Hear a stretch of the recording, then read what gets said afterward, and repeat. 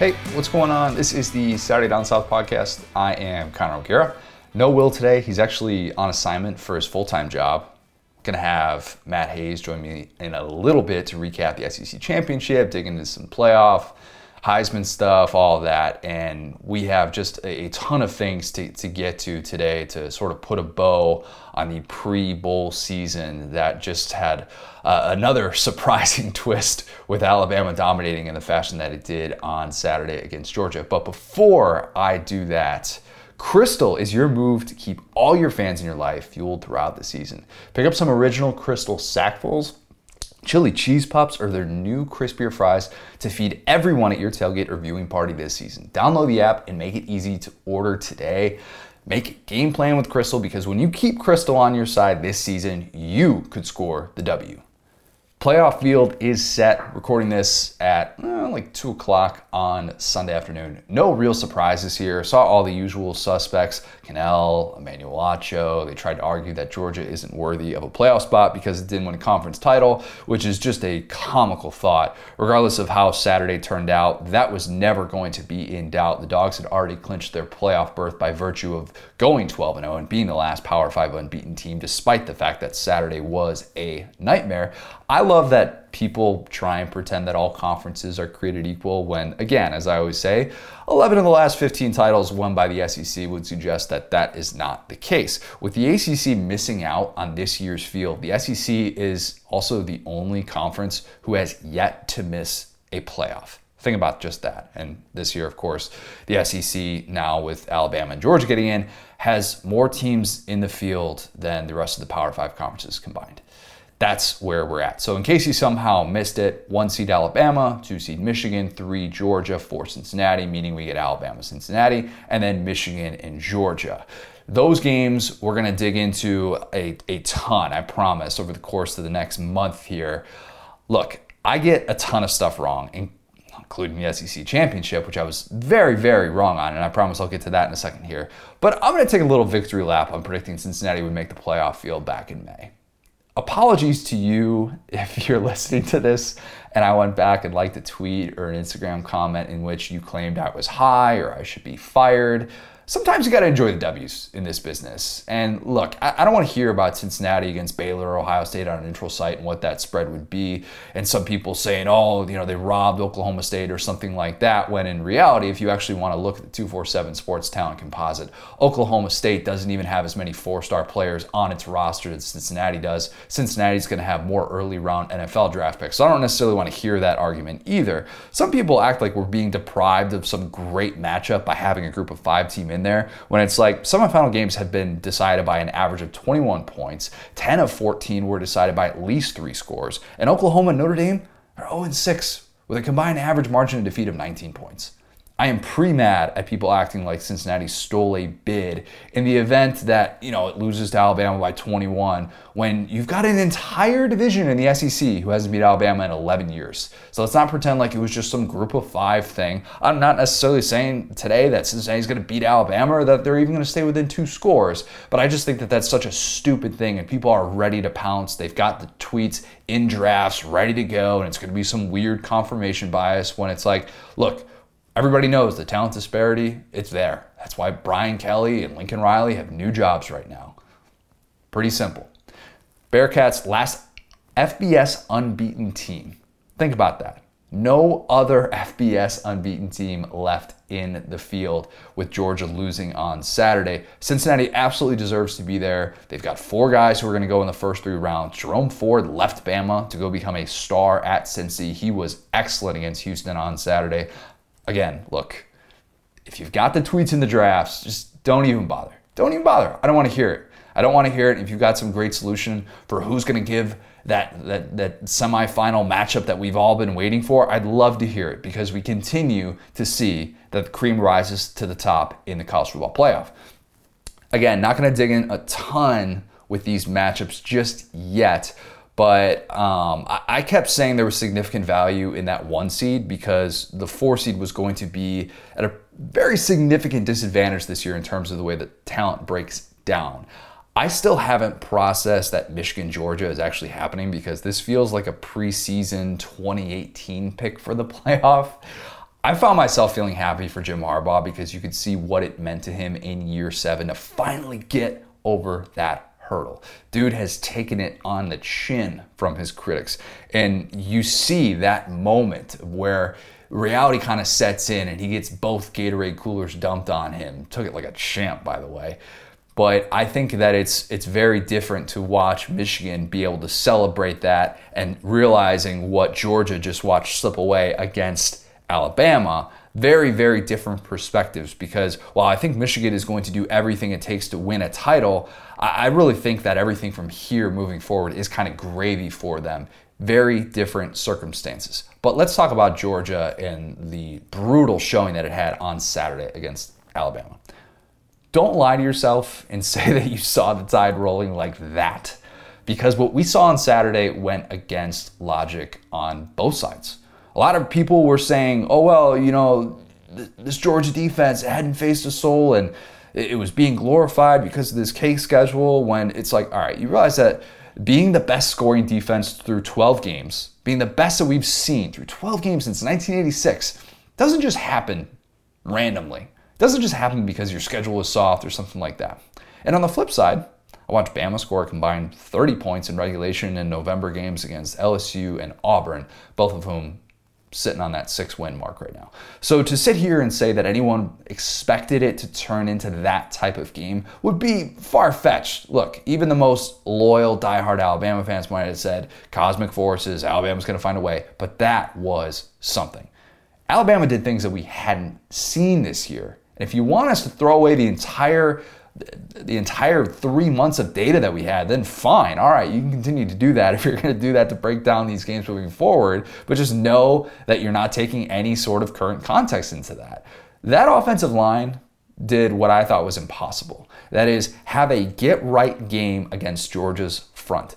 Y'all realize that Bama didn't allow a single sack in that game? How the Tide ended up with the rushing advantage in that game, where we're talking about like, yeah, we don't know if Brian Robinson's even going to play. How that happened is absurd to me. And it's also a testament to that offensive line, which clearly got tired of getting called out and being told about how bad they were. Pretty rough day for the Bill O'Brien is clueless crowd as well. Everything he did kept Georgia off balance. They ran some tempo, they got Jameson Williams all the looks that he needed in space, over the top, whatever it was. And Bryce Young got those high percentage throws early. As great as Bryce Young had been throughout 2021, nobody would have said, oh, you know when the SEC championship record for total yards is going to be broken? I think it's going to happen against that Georgia defense. Nobody would have predicted that. But I saw a bust in the secondary and gassed Georgia defensive linemen that we really had not seen all year. And that was the biggest fear on the Georgia side. That was an atypical performance, to say the least. And Young was obviously a very, very big part of that. If you are not voting for him to win the Heisman, or you think that it's just boring, you're just telling on yourself that you didn't watch him play. The kid is incredible, and he continues to amaze. That award is going to be his. I can't wait for voters to get exposed for voting early, which will just be the people who had CJ Stroud as their Heisman winner. Get ready for that, because that's going to happen. And not to take away anything from Aiden Hutchinson or anything like that. He's been phenomenal in his own right. Will Anderson, of course, is going to get some votes as well. But you're telling on yourself if you weren't impressed with what Bryce Young did on Saturday. But the last thing Georgia wanted to see was reminders that this team hadn't played a 60-minute game since Labor Day weekend. And as my guy Lawrence Butts, he suggested this going into this one, we admittedly weren't really talking a ton about if Kirby's secondary could actually flip the script when it faced an elite passing game with a downfield attack. Because if you go back the last 3 seasons, you see it. 2019 LSU in the SEC Championship, 2020 Florida, 2020 Bama. I would have bet all the money in the world that we wouldn't have had the same exact final score as last year's Bama-Georgia game, but we did. 41-27. We were out here debating if Bama would become the first team to score more than 17 against Georgia. And don't you know what? They had 24 in the second quarter alone.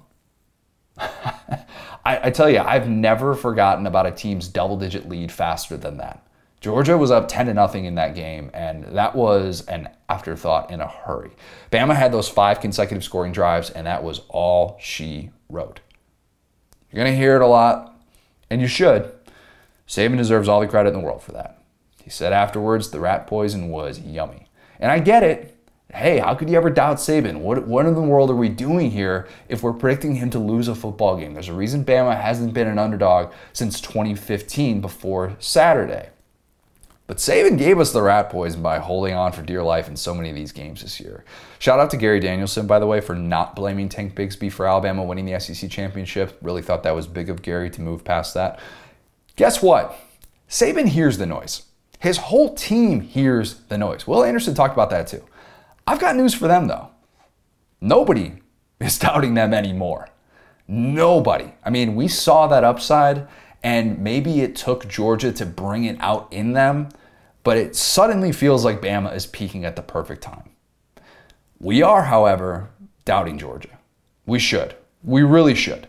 My belief that this is Georgia's year, that is, I'll be honest. I don't know if I can sit here today and say that Georgia, gun to my head, would be my pick to win a national championship. Need to kind of break down the way that this matchup looks against Michigan and how I feel about that moving forward, and if I actually see Kirby Smart be willing to make a change at quarterback. We'll get to that in a second. But that was embarrassing on a few fronts. Kirby was always going to take so much crap if he lost to Saban for the fourth time. But the scary thing, and what I kind of realized after watching this game, is that he's getting further away from those competitive games. Again, same score as last time. And both times, it wasn't a fluke, you know? This wasn't 2nd and 26. It wasn't a fake punt on 4th and 11 with your backup quarterback. His team just got beat by a group who was far better at making adjustments. We also knew that the second Georgia lost, it was going to be about how dumb Kirby was for playing Stetson Bennett. And a few things could be true at the same time. Did Stetson Bennett play well in this football game? Not really. The pick six was a backbreaker, but he just couldn't stretch the field. Pete Golding did a great job dialing up pressure, and we got the side-by-side of him next to Bryce Young, which played a big part in people very early in that football game saying JT Daniels needs to play. There were people calling for him in the second quarter. I thought Bomani Jones made the best point about this. He tweeted that Stetson wasn't the reason that Georgia fell behind, but once Georgia was behind, he was a big reason why they had no chance. I agree 100%. That's the problem right there. And of course, this is what many feared would play out in the postseason when you have very little wiggle room to make those adjustments. I don't think you can sit here and blame Stetson when Georgia's top two DBs are getting torched by Jameson Williams and the pass rush can't get to Bryce Young. That's not necessarily a Stetson thing. But if you're Kirby, you got a chance to see this play out again, and it didn't cost you your season, fortunately. That's the good news. The bad news is that we really don't have any idea how it would have looked with JT Daniels because he's only got 11 pass attempts against FBS competition since September. The grass is always greener with a backup quarterback, of course.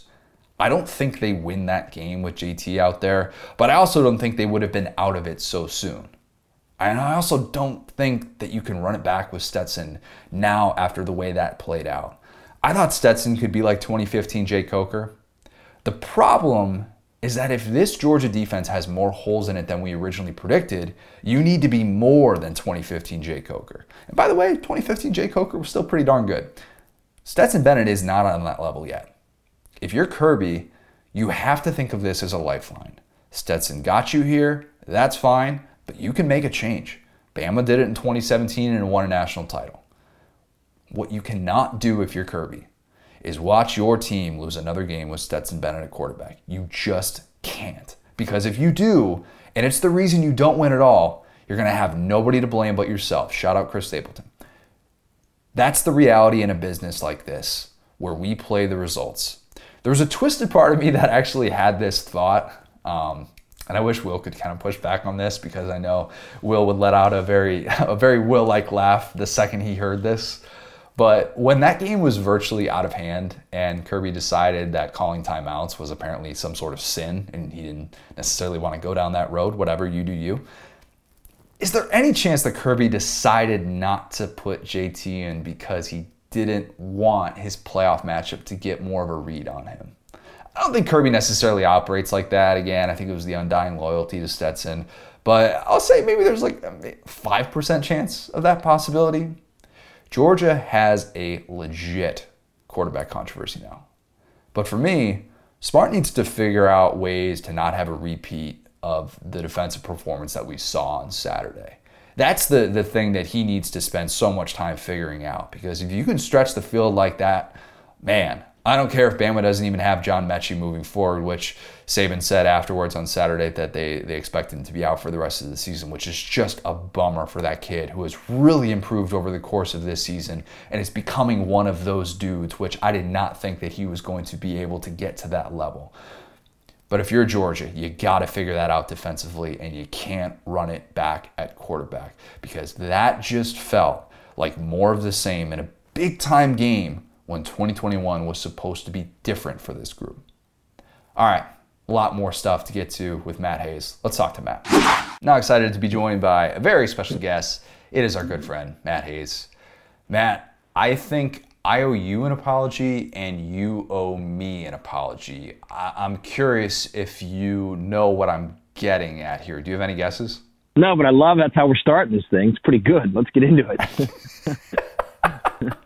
All right, well, I owe you an apology because of the Stetson Bennett thing. And I changed my stance on this. I did the 180 mid-season, and I said, look, I think this Georgia team can indeed win a national championship with Stetson Bennett at quarterback. On Saturday, we saw this team obviously has limitations when he's out there, not necessarily the sole reason they lost that football game. But I apologize because you were right about that. So that's something I'm willing to concede. But you, however, shot down the idea of Cincinnati making the playoff up until the very last possible day. I still am and now. I know. All right, so can we get into that first before anything else let me say this. Let me say Look, this. You have been on Cincinnati since day one, since July, so I'll give you that. Now, go ahead. Let's get into it. I will.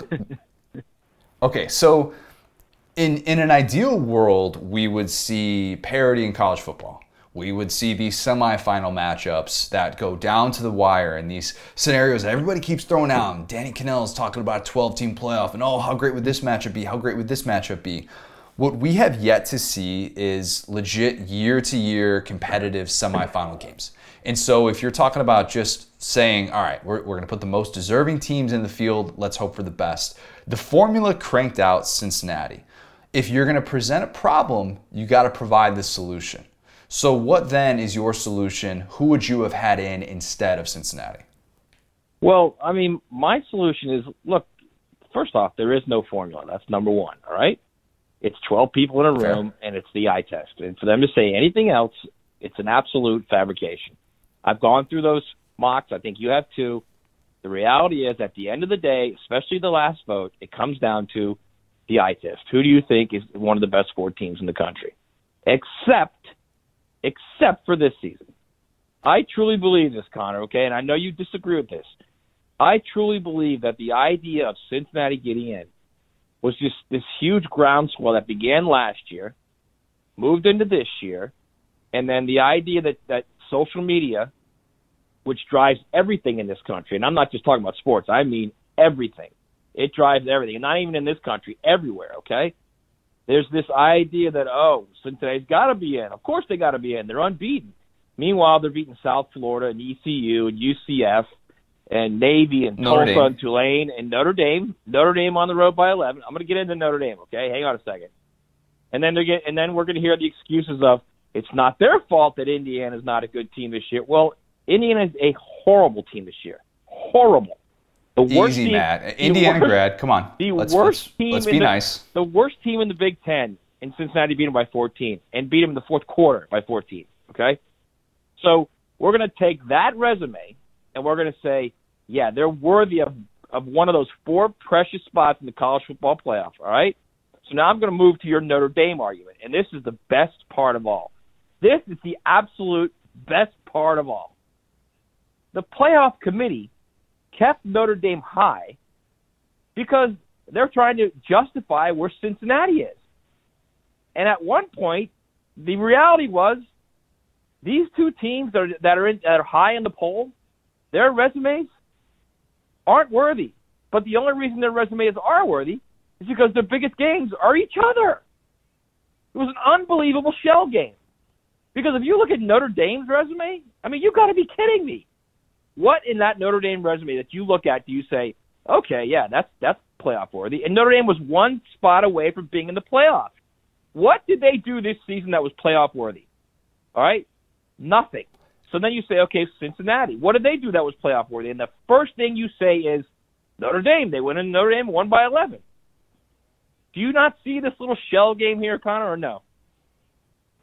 Okay, so I'm going to push back on that for a second here, because I think we have this misconception about Notre Dame, and I'm not saying you have this misconception. I'm saying the general public has this misconception about Notre Dame, that they don't necessarily face the same schedule that everybody else does in the Power Five because they don't have the conference championship, and that's part of it. And there's something to be said of how it could have played out if Notre Dame was just in the ACC and if they had just won an ACC championship and that's their path. But look, what I come back to is, are you still playing those Power 5 bowl teams? Those teams that are winning 6 games on a consistent basis, and you're actually being proven on a weekly basis. Now, I think that Notre Dame, by virtue of going 11-1 and by not having a totally soft schedule, props up Cincinnati. So you're right in that there's something to be said for that. But where I have this pushback is, all right, so then who's the other team?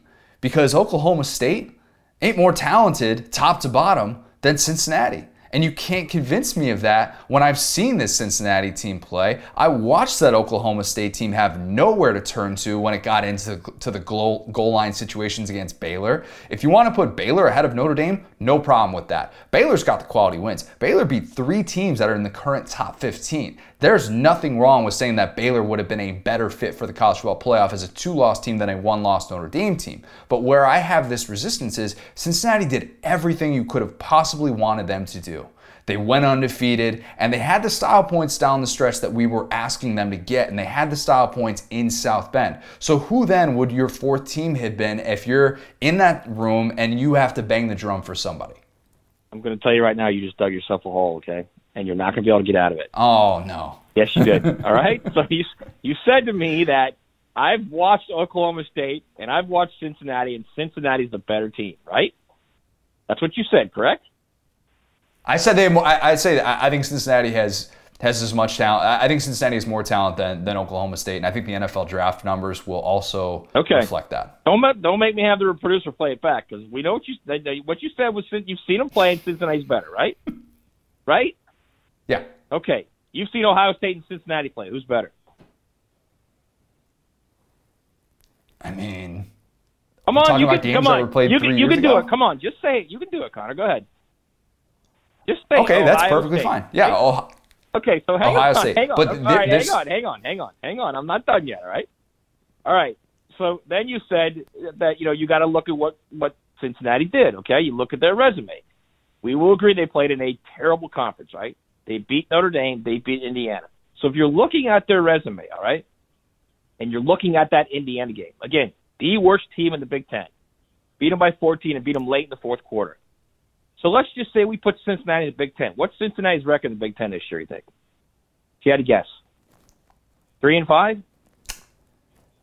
No, come on. 4-4? All right, let's not go there. That's the part where No. 4-4. No. They're going better than 4-4. They're not having the same record. If you think Cincinnati's Minnesota, come on. Like, what are we doing here? I mean, all I'm doing is what I see. That's all. I see a team that's a last drive away from losing to Navy. I see a team that's a goal line stand away from losing to Tulsa. I'm watching. You want me to watch with my eyes? I'm so like when Ohio State. Okay, so like when Ohio State's only up by a touchdown with 3 minutes left at home against Tulsa, when Oklahoma State is barely able to beat Tulsa by 5 points, like we don't get to bring that up as well? Sure you can. You 100% absolutely can.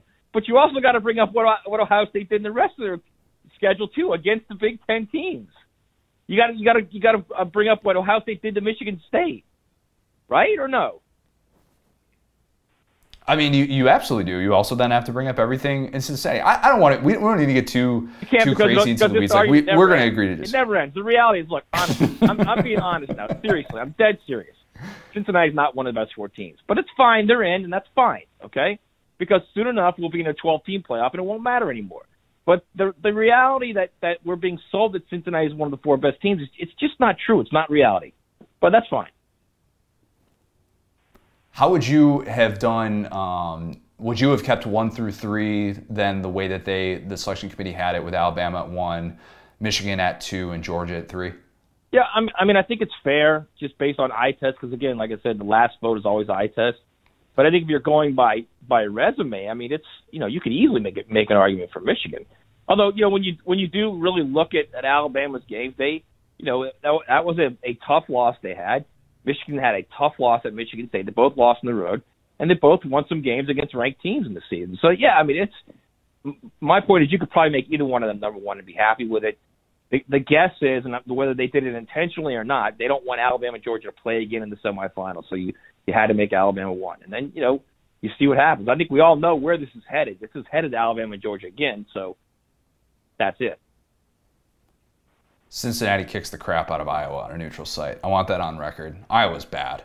Iowa's so bad. And not to take away from Michigan, because I actually, in a weird way, found myself rooting for Harbaugh and watching him kind of like embrace that moment and seeing that team rally around him was pretty cool. And I don't necessarily know that Michigan has the chops to win a national title, and the 247 Sports Talent Composite rankings suggest that Michigan doesn't even have a chance to win a game, but we'll kind of wait and see on that. But the way that this broke down is so fascinating. It actually gave us the most interesting scenario for talking about Alabama and Georgia.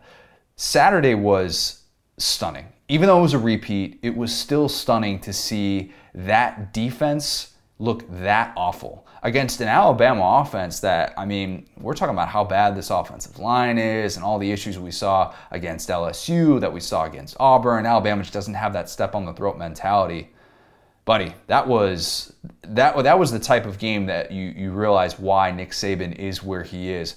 What was the thing that stood out for you the most with Bama? Was it the offense showing up the way that it did, or was it the fact that the second quarter step on the throat mentality was there on both sides of the ball, not even necessarily just on offense? So real quick, I want to go back to Michigan because, I mean, how good would it have been if, Harbaugh's up in that stage and Kevin Warren gives him the trophy and he just double birds everybody, takes the trophy and walks off? I mean, how good would that have been? Seriously. That would have been phenomenal. Unfortunately, we didn't get that. As far as Alabama, Georgia, you know what, honestly, too, Connor, is Alabama's at the point now where they're so good, and we see this every year with them. And unless they get something to motivate them, people questioning whether they're good or not, which is what Nick just absolutely loves. He lives for that. When people say Alabama's done or out, the dynasty's over, that gets them ready. If you look at that team, all right, the elite guys in that team all had something to prove. All of them. Bryce Young, first-time starter. Jameson Williams, transfer from Ohio State. Brian Robinson had stayed there as a backup for 3 years. This was his time. Even on defense, Will Anderson was a guy nobody talked about last year. The rest of the guys were kind of just going through the motion. Josh Jobe kind of just going through the motion. He's been through it before. He's won championships before. Until finally it was, you know what, you guys suck. And then all of a sudden when they heard they suck, wait a second, now it's time to ratchet it up a little bit. And that offensive line went from just being absolutely terrible against Auburn to locking down the best defense in college football. And I'm telling you, man, yep. When they get motivated, Connor, when they get it in their heads, and when Nick gets it in their heads that nobody thinks they can do X, Y, or Z, man, they come out and just get after it. And, I mean, Bryce Young was just some of the throws he made. I mean, I thought the throw, a week ago to Brooks in the corner, the touchdown throw, the 30-yarder, literally, if he, walked up to him and placed it in his hands, he couldn't have made a better throw. And he just kept doing it in this game. He's just a phenomenal player. Phenomenal player. It's amazing to think that Bryce Young is going to become the first Alabama quarterback to win the Heisman, considering what the standard is at that position there. And it's also ironic considering that everybody and their mother was throwing Bill O'Brien under the bus coming into this. And all he does is come up with the game of his life in terms of calling plays and giving the stakes. I was just so impressed with the game plan from start to finish from him. But the Bryce Young Heisman narrative that a lot of people were saying, it's a bit manufactured. I really hope that people took the chance and watched what he did, because the kid just continues to get better and better. And we're going to talk so much about him, and there might be people that already have Bryce Young fatigue. But I don't think it's hyperbole to say that he's doing things that, even at that position, even with what we've seen from Mac and Tua, that we haven't quite seen at Alabama. And it feels weird to say that. Yeah, he's I saw somebody tweet yesterday about, Bryce Young's Heisman moment wasn't Auburn. It was this game. That Auburn game, if you want to talk about a Heisman moment, 95 yards in a minute and something, and 97, yeah. The fourth down conversion, a fourth and long conversion. Oh, by the way, a couple third down conversions, the touchdown throw, the perfect throw on the 2-point score, whatever you want to call that, to Mechie. I mean, he played 3/4 of that game without his best receiver. And I watched him in that game, and I thought, man, this kid, the real deal. And back to Bill O'Brien, I thought he was terrific all season. But he also was dealing with an offensive line that was bored. Every once in a while they'd play, every once in a while they wouldn't. And then when you get zeroed in and you really see what's important for them, then you see how well it clicks. I'm telling you, man, they're going to be motivated in the semis because everybody's going to be saying Cincinnati, Cincinnati, Cincinnati. And then when Georgia comes around in the final, it's going to be more motivation again. The worst thing that could have happened for college football is for everybody to wake up Alabama by saying Alabama's going to be out when they lose. And that's, Nick loves that, man. Just absolutely eats it up. At the same time, though, we had a right to say that. Sure. It wasn't like we're nitpicking Alabama for, Alabama only won this game by 21, they only won this game by 28.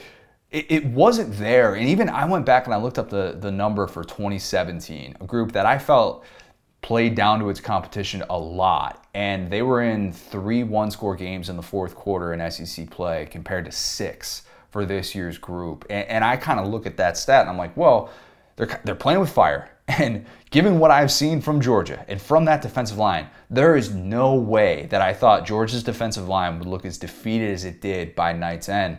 And to me, all of a sudden, you're questioning the strength of this team for Georgia. And everything kind of starts up front. You talk about Bill O'Brien and trying to call plays even though his offensive line isn't on that level. And defensively, how do you call plays when your defensive line that had been able to get home all year with 3-4 guys all of a sudden can't get home? You see this secondary get exposed. You see Jameson Williams get the ball in space. Mechie was excellent before he went down. And you see these moments in which you're like, oh boy, when Georgia doesn't get pressure, it is ugly. And it felt like more of the same watching that. Yeah, I mean, we've been saying that all year, man. All year we've all been saying, look, they don't cover well on the back end. But nobody could block them well enough to put them in position to be stressed. It's the same thing with Stetson Bennett. We never saw him as a quarterback chasing points in the second half. So we had no idea what he was going to be like. But all you got to do is watch him play. You just watch him play and look, he doesn't have an arm that's going to make throws on a 3rd and 9. You got to make a throw on time, and you got to make it with velocity. He's not that guy, all right? Look at 2 of his touchdown passes yesterday. It was a jump ball to Washington, who had Toa way outmaneuvered, and it was a slip screen to McConkey. He's not a guy that's going to make throws that when it's 3rd and 9 you need a throw. He's not that guy, and especially if you can't block up front. So that I think is the issue that at some point Kirby's going to have to embrace. And I don't know if he's going to embrace it. And I know I'm kind of going off topic here, but I know this is probably where we're headed eventually anyway, Connor. But at some point, I mean, the argument has to be, what in the hell is Kirby doing at the quarterback spot? Not just this year, but now every single year. It's just bizarre how this is playing out. If you look at it in a nutshell, you would say, how in the world is it at this point where Georgia is suddenly with Stetson Bennett at quarterback, they're relying on Ladd McConkey, a non-top 1,000 receiver, to make big-time plays. And oh, by the way, the only guy that's really showing you offensively that he can step up and be a stud is a true freshman tight end. And Brock Bowers was magnificent. I mean, that guy just continues to ascend. I mean, just an unreal player who is showing signs of being one of the all-time greats at the position in this sport. He's like Trask. I look at those things, I'm like... He's not there yet, but he's close to Trask, man. Yeah, or you're talking about Pitts, right? I'm sorry, Pitts. Yeah, not Trask. Pitts. I got the Kyle's the connection. I knew exactly where you're going. Right. But yeah, right. that's the not thing. as athletic, but man, you're looking the impact on the game. Yeah, no question. But it's so weird, and I know the Pickens injury happened. I know they've been really banged up, and they've kind of been waiting on Kyrus Jackson all year. But, like, you're still kind of looking around, you're like, Jermaine Burton's not out there making big-time plays. Why is Darnell Washington only able to make plays in that spot with all this five-star talent at skill positions? How is it that we look around and that's the situation that Georgia's in? And so the question that everybody needs to ask moving forward is, what does Kirby do to change that? Kirby needs to make those adjustments. He called it a wake-up call. I don't know. That should have been a personal wake-up call to see the way that this played out, because it's not necessarily that Stetson was bad for you and that he was a fraud during the regular season necessarily. He got you to this point. But now you're faced with the issue of turning to JT Daniels and knowing that, look, at least if you put out JT Daniels and you lose, the criticism is going to be far, far less than if you continue to roll out Stetson Bennett. Are you expecting JT Daniels to start in that game against Michigan, or are you still of the impression that Stetson's going to be the guy and maybe he gets pulled in the second half or something? Yeah, I mean, I think Kirby's going to do what he's done all along. I mean, think about it, Connor. Who did they play? Charleston Southern was the one cupcake game they played in November. Is that right? Is it Charleston Southern? Whoever they played. What was that game? Yep. Yeah. Well, Georgia Tech as well, but yeah. Right, but how does JT Daniels not play 3 quarters in that game? How does JT Daniels not play 2 quarters against Georgia Tech? How does he not get the kid on the field and let him throw the ball? That, to me, is just – I mean, that's almost malpractice. That's coaching malpractice. Because you've got a guy with that talent, and you don't put him on the field because you're worried about the guy who doesn't have nearly the same amount of talent. You're worried about messing with his head, him worried about somebody behind him. You're trying to win a championship, man. You haven't won a championship in 41 years. You should be doing everything possible that you can do to win a title. And here's another thing. The Alabama defense, that made it miserable for Stetson Bennett, Michigan's defense is just as good. They're going to make it miserable for him too. So, I mean, my whole point is, look, at what point do you shelve the idea of, I'm worried about the psyche of Stetson Bennett?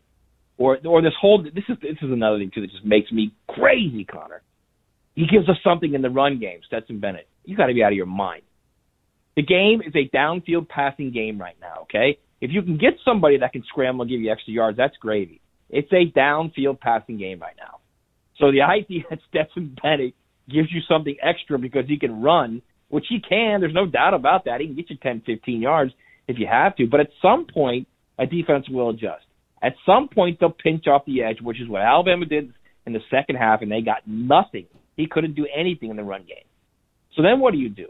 Then you've got to have a guy who can step back, go through progressions, and make the right read, throw the ball, get it there on time, and get it there with anticipation. And Stetson can't do that. So I don't know what he's doing, honestly. I literally do not know what he's doing. Is there any possibility, and I threw this out earlier, but is there any possibility that Kirby has known that this was going to be in his back pocket throughout the last month, basically since JT Daniels has been cleared to play? That maybe Kirby decided, I don't want teams down the stretch getting a book on JT. Because if he has overthought it to that point, and I can't rule anything out. We can't rule anything out at this point. If he has overthought it to that point, that's a hell of a conspiracy. That would be. That is a hell of a conspiracy right there, boy. So are you saying like he intentionally lost the SEC championship game because he knew he was going to still be in the playoff? No. I'm saying with JT Daniels and not getting those snaps, not getting those key snaps. Again, it's 11 pass attempts against FBS competition since September. There is maybe this thing where Kirby's like, hey, if I have this ace in the hole, and I know I have it there, right, and I can unleash it at the right time, and almost like a 6-man in basketball type of thing, where it's just microwave. This guy is just a heat check. And I'm not saying JT Daniels is definitely going to be that. I'm not even saying that this is what Kirby did. But is there like a teeny small part of you that wonders, is this Kirby's mindset? Because how wild would that be if that were the case? No, there's 100% of me that believes this is the same. This is the same guy who had Justin Fields on his bench and wouldn't make the offense work with him. The guy leaves, and the next year he throws 40 touchdown passes and 1 pick. I mean, are you crazy? This is the same guy who got infatuated with Jake Fromm because he led him to the national championship game as a freshman when Kirby had a great team, and just about any other quarterback could have led him to the national championship. A guy like Stetson Bennett could have. Who knows who could have? Anyone close to that talent level could have done that. And instead, he didn't find a way to get Justin Fields involved in the offense. A guy who was literally a game-changing talent, a once-in-a 20-30-year talent. So no, I don't think there's any kind of Kirby knows he has the ace in the hole. Well, he's got an ace in the hole. Then why is he playing the jack? Right? That's the question. You got an ace in the hole. What are you doing playing the jack? Play the ace. And now, of course, if JT Daniels fails, in a weird way, all the pressure's off him because people would just blame Kirby. And people would say, this is what happens when you don't give this guy reps. And if he's not on the same page as his receivers, like if JT throws the pick that Stetson threw yesterday, where it was a misread and Job just read it perfectly and boom, pick six right there. If JT does that stuff, the blame comes back to Kirby. And it's, how did you not get this guy out there sooner? How did you not allow him to develop this rapport that was needed to be in this spot now where these are your options? I think this thing is just so fascinating. I don't know how this plays out. There should have been 2 pick sixes. Yep, go ahead. Okay, there could have been 2. There should have been 2 pick sixes, which just makes my head hurt even thinking about it. I don't. I mean, they might have been better off if that first series was a pick six. They actually might have been better off because that might have shaken Stetson a little bit. He might have struggled again in the second series. Then they'd be down 14-0, and then at that point, Kirby says, "Okay, screw it, we got to get JT in there." Maybe it would have been a different game, but instead the ball was dropped and they're up 10-0, and Kirby's thinking, "Look at me, look at our offense, we know what's going on." And then, the rampage comes. I don't know, man. I don't know. It's the most bizarre thing that I've ever seen. That Kirby has an absolute 100% blind spot when it comes to quarterbacks, and I think part of it has to do with the fact that he was with Nick. When they won those championships early, they did it with a great defense, a great run game, and a caretaker quarterback. And I think that's what he thinks is the best way to do it. And, I mean, I don't get it. I just don't get it.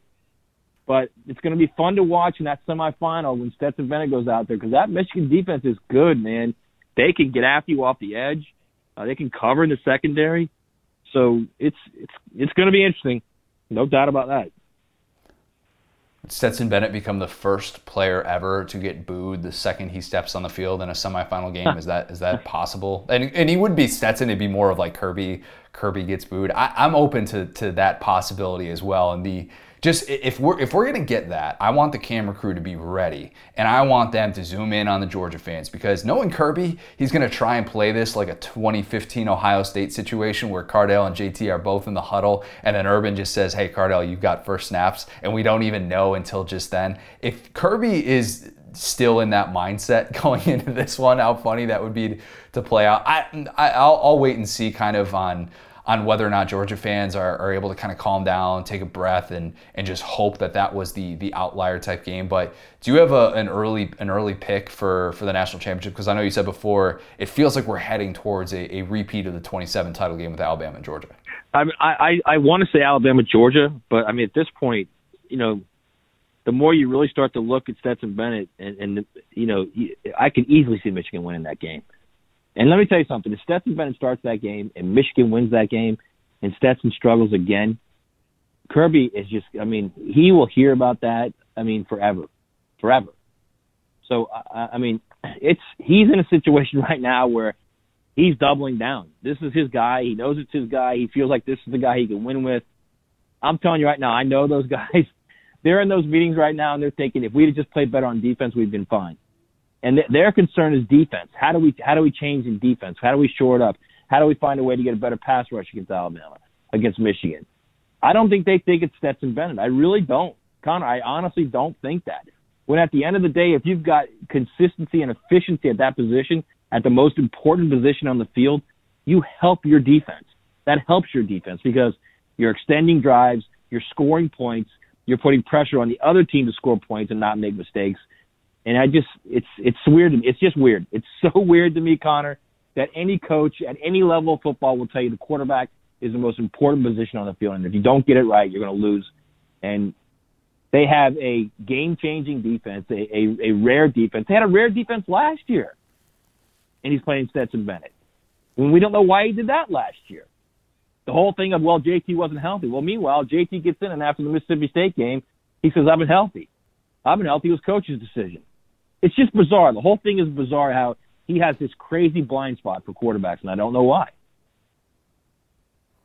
In non-Georgia playoff-related things, your Heisman ballot, I'm interested. You don't have to reveal it exactly. I know, a lot of people like to keep that private. You got to keep it private until the votes come out, blah, blah, blah. And then people say, oh, this is how I filled it out, 1 through 3. We know Bryce Young's winning the award. Do you want to give us a lean on how you think 2-3 looks? Because I think that's actually more interesting with the way that this past weekend played out. Well, I think Aiden Hutchinson's probably going to finish second or third, and it's odd to me because, but again, this is, we talked about social media, and this social media rules everything, and he's this guy on social media now that caught fire. He's a very good player, could be the first player picked in the draft next year. A very, very good player. He's got 13 and a half sacks. 13 and a half sacks, and he's got like 17 tackles for loss. I mean, meanwhile, you got Will Anderson, who's got 15 and a half sacks and 32 tackles for loss. It's not even close. You want to start comparing those two. It's ridiculous. Will Anderson should not only get first place votes for the Heisman, but should get second and thirds as well. My guess would be it'll be Hutchinson probably second or third, and C.J. Stroud second or third. Yeah, C.J. Stroud's kind of the forgotten guy because I think Stroud gets there. And I think probably Kenny Pickett also gets there. So yeah, that would be your 5 if they invite 5. Honestly, I'd love to see Walker, but he just, that loss to Ohio State killed them. You have 6 carries. What do you have, 6 carries or 7 carries in that game? Forget about that. It's over at that point. Which is too bad because his story is so unique. It's so cool to see. And it's a kind of a testament to the transfer portal of what can happen if done right. And there are going to be a lot of people selling the Kenneth Walker story moving forward in the way that Mel Tucker was just like, oh yeah, I'll find a home for you. We'll build the offense around you. We'll make this thing work. And boom, he takes off just like that. But yeah, I hope they invite 5. They better invite 5. Clear this up for me. Why do they ever not invite 5 besides just like, look, I don't care about the voting. I don't care. Invite 5 kids every single year and don't necessarily worry about, oh, this kid might get there and think he's going to win. I think that's the dumbest thing that they do. They should have an automatic 5 people that get to experience that in New York because I keep thinking about what it would look like for somebody like Jordan Davis, who I don't think is going to get there, but how much that kid would soak it in. Will Anderson, I'm sure, is going to soak it in. Aiden Hutchinson, these guys who didn't necessarily get Heisman talk coming into this year or anything like that, but they should invite 5 on a yearly basis, in my opinion. By the way, has anybody seen Jordan Davis recently? That's all I want to know. Anybody seen him? He's on the sideline, man. Ooh, they kept showing him on the sideline. Side of a milk carton. Golly. Nowhere to be found. Nowhere to be found. Where was he? That also was a strange deal. But not only him. I mean, we say him. It's not just him. Kobe Dean didn't play well. Nolan Smith didn't play well. They didn't play well. As far as your 5, I completely agree with you, 100%. I think the more these young guys get to experience stuff like that, some of these guys have never been to New York. Some of these guys have no idea what this is all about. I mean, what a great way to celebrate like a great season. A guy like Jordan Davis, a guy like Aiden Hutchinson, whoever you want, Pickett, whoever. It's a great way to not only say, hey, you had a great season, but look, this is what college football is all about. This is what's different from the NFL. It's the greatest individual award in all of sports. I don't care what sport, what level. There's nothing greater than the Heisman, and it's just a unique experience that more need to experience. Last thing, and I know we got to get you out the door here, but as of this recording, it's looking like Mario Cristobal to Miami is going to happen. Mega deal for him to leave Oregon, come to the Sunshine State, albeit in a little bit of a different fashion than Willie Taggart did. What are your thoughts on just kind of seeing somebody of that stature come back to Miami, a program that you know well and you've seen kind of go through this odd transformation in the last 20 years? But what are your thoughts on that and how that can change the power dynamic in the ACC? Well, think about that. It's been 2 decades, Connor, since Miami was relevant in college football. 2 decades. And if you look, it's the coach. You can't ignore what happened. Butch got it back on his feet, got them ready to win a national championship, left for the NFL, gave it to Coker, who literally all he had to do was put the key in and turn the engine on. You win a national championship. Then they lost the second time on a phantom call in the end zone against Ohio State. And then the decline begins. And then you hire Randy Shannon. Then you hire Al Golden. Then you hire Mark Richt, who wasn't really into it that long. He eventually got out because he was done coaching. His life is more than coaching. Then you hire Manny Diaz, which was Manny's a good dude, but my God, what a bad hire that was. What a panic bad hire that was. And now I think you've got a guy who not only has learned under the Saban system, but a guy that has proven it at Oregon. He won back-to-back Pac-12 titles before this year when they got blown out twice by Utah. But he's proven he can recruit. He got Kayvon Thibodeau out of L.A. He was the number one recruit in the country, got him to Oregon. So he knows how to get players. He knows how to recruit. You're going to send him down there into Miami where it's Dave Broward and Palm Beach. You're going to say recruit the state of Miami. And it's going to change the dynamic of not only recruiting in the state of Florida, with both he and Billy Napier of Florida and even Mike Novell at Florida State.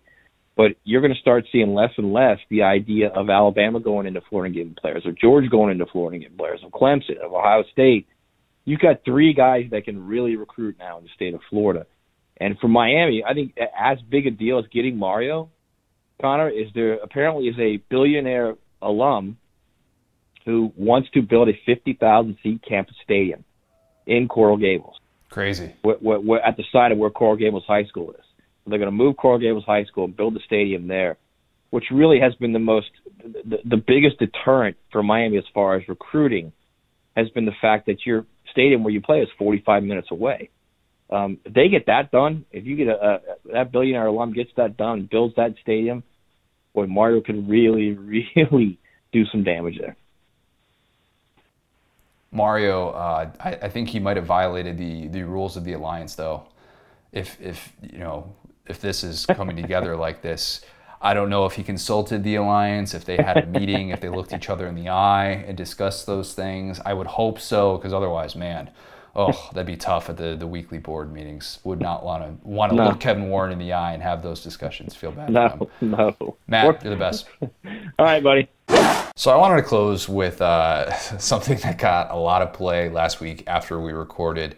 Brian Kelly's Southern accent had a lot of people fired up, and however you look at it, chances are you had some fun with Brian Kelly. Would have been weird if you didn't. It's not every day that the internet blesses us with a man on the wrong side of 60 clearly trying to fake a Southern accent. Won't necessarily defend that or say that he nailed it by any stretch of the imagination, but a lot of people are going to rip Kelly no matter what he does at this point, and that was a good little reminder of that. I'm guessing he punts on the fake attempts at a Southern accent moving forward, or at least not until it's workshopped and a bit, maybe a little bit more believable.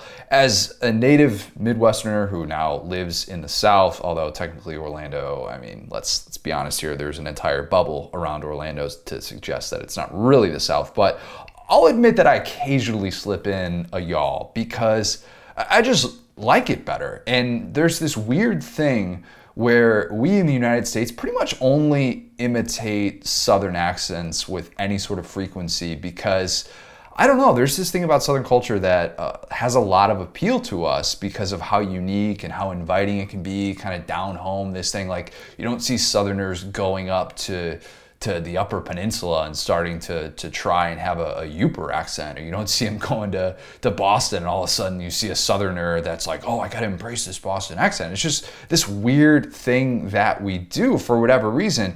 And look, any way that you look at this, that's what Brian Kelly was trying to do. He didn't talk about my family because he was trying to convince the world that he was suddenly from the South, but I'll admit sometimes, like, you know, I think slipping in a y'all and the way that I do it is a little hat tip to the people that are listening because this is mostly a Southern audience. Brian Kelly is trying to win that audience. When I did that Joe Moorhead story and I got to hang with him at SEC Media Days a few years ago, I noticed that he kind of did the same thing, and he slipped it in pretty naturally. He was pretty good at it, but I kind of called him on it, and I was like, "Hey, aren't you from Pittsburgh, man? Like, what's this accent that you're throwing in here every once in a while?" And he's basically said, "Yeah, I picked up a little Southern drawl since living down here, and sometimes, I like to use it in there." Now, Moorhead, of course, was later fired after 2 years, and famously said, "You'll have to drink my Yankee ass out of here." Joe Moorhead doing things at Akron. He's going to be doing things. This is now a pro Akron podcast because he is the new head coach of the Zips. But anyways, I took that as at least he's trying. Okay, that's the key thing to remember in all of this. In that awful season 8 episode of The Office where Nellie is trying to eat tacos because she wants to bond with Daryl, and she's like shoveling the meat with her hands out of the taco shell, and Daryl says, like, hey, at the end of the day, she's trying. I think Brian Kelly is at the very least trying. Maybe he's trying a little bit too hard, and some people are going to continue to say that he's a fraud and he doesn't really belong there, whatever. But he is trying because he wants to win over the people in that great state. But it's a very tight-knit state of Louisiana. And he recognizes that if he walks in and, he kind of walks and talks like an outsider everywhere he goes, that is a more challenging path for him. I hope that we get more Brian Kelly accent clips. I saw Jeff Darlington had the clip of him saying family 2 days earlier in front of Notre Dame people and compared it to LSU.